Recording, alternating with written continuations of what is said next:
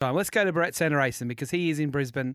He's already chatted to Pat Cummins. He's been watching training, so there's a lot to get through with Bharat. G'day, Bharat. How are you? Oh, very good, guys. Thank you for having me on. You will hear a lot of traffic in the background because that's how it is outside the Gabba. It is a busy street. Is it Walter Street? I think it is. Even if it's not, it doesn't matter because you guys are not here and I am. It's either that one or Stanley Street. Check the sign. It is Walter Street. Okay. I know my Gabba. I've been coming here many years now. I'm just telling I you know. guys. But I thought you guys could just make out where I am from the background noise. But, well, you let me down. It's the weather, even before we get into the cricket and, Australia Day debate, I heard that it was really hot and super humid yesterday.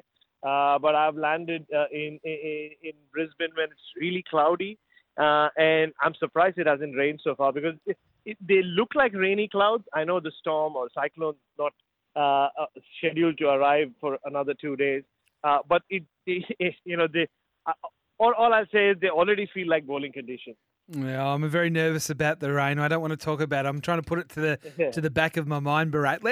Let's start with what you've seen at training because Usman Khawaja has been, the real talking point since the Adelaide Test with how it ended for him. It has. We've heard that it's good news with the concussion test that he's passed. Was he part of training today, and how did he go if he was? Well, Australia are about to start their training session only in half an hour, Whitey, because it is because it's a day-night test. Their main session as the home team will be under lights. So I think the West Indians are just finishing their session. So I saw a couple of Australian support staff members just walking into the Gabba. So, Usman Khawaja is scheduled to train. So is Travis Head. But I guess hopefully he's tested negative. Anyway, I think we'll all be keeping a safe distance from him, as you do in these circumstances. But it will be full house from what we've heard. And it'll be interesting to see Pat Cummins bowling with the pink ball. He hasn't held the pink ball in his hand for over 2 years now. So a bit to keep an eye on over the next 2 or 3 hours. How are you going to cope keeping a safe distance from Travis Head? I know it's going to be a big challenge. And luckily at the Gabba, there's a net and then a fence. That's the closest you can get to anyone. So it'll be interesting. Maybe he'll wear a mask and he'll bat. I can't believe you're talking about masks again. And you heard me say that even in my interview with Pat Cummins. You mentioned COVID and you're like, wow, we're back there again. So, look, at least we moved on to an extent where even if he does test positive, he can still play. He'll just have to sit by himself in the dugout, which will be, I think, a bigger challenge for Travis Head than dealing with COVID itself, considering how much of a social butterfly he is and how much he does love hanging around people and talking to them. Yeah, he's one of the greats of doing that and connecting with everyone around the game.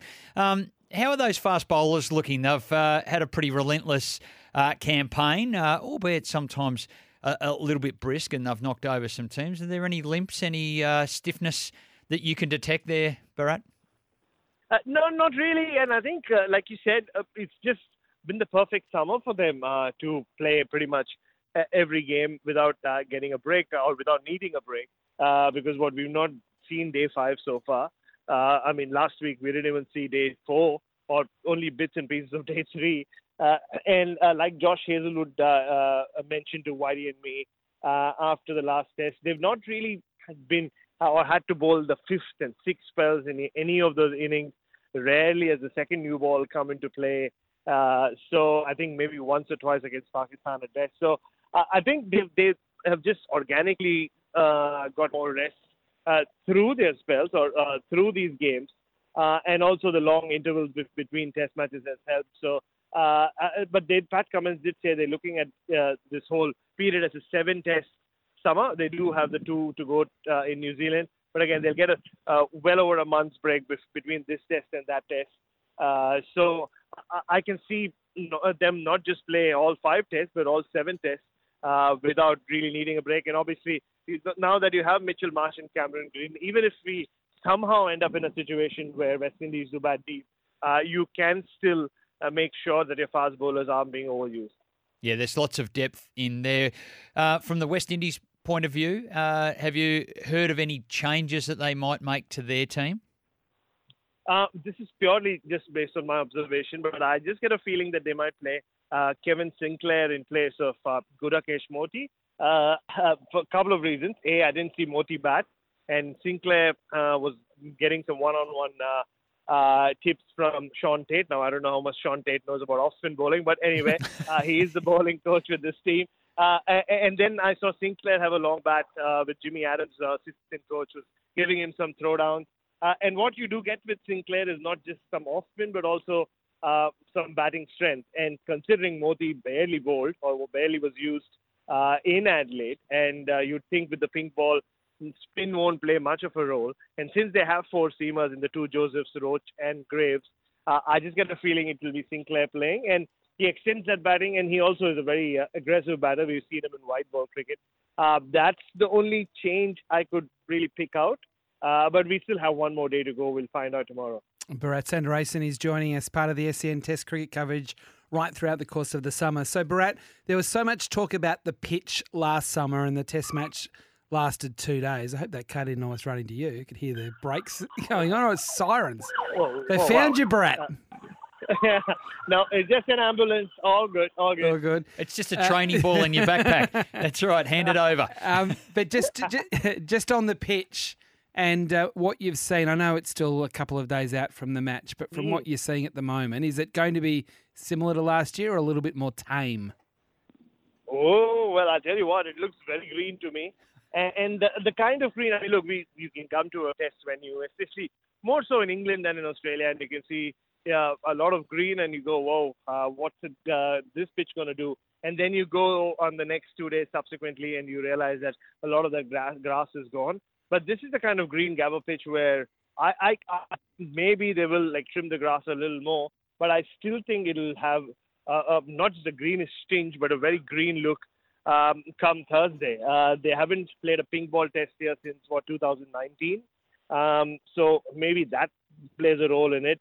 But it'll be interesting to see. Last year was arguably the spiciest pitch we've seen in Australia in a long, long time. So maybe it doesn't play like that, but it does look like a pitch which, at the moment, at least seems designed for, an early finish.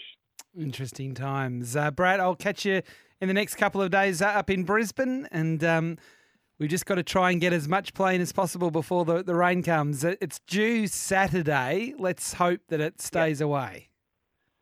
Oh, yeah. I think even if it does come on Saturday, I just had a feeling that we would have seen enough cricket by then for us to get a result. If not by Saturday, but somehow get enough play between Saturday and Sunday. And I think Monday we'll all be going home. This is just me speculating on the basis of what I've seen in terms of what the skies look like, but also what the pitch looks like at the moment. All right. Terrific, Brett. We'll speak to you soon. Cheers, guys.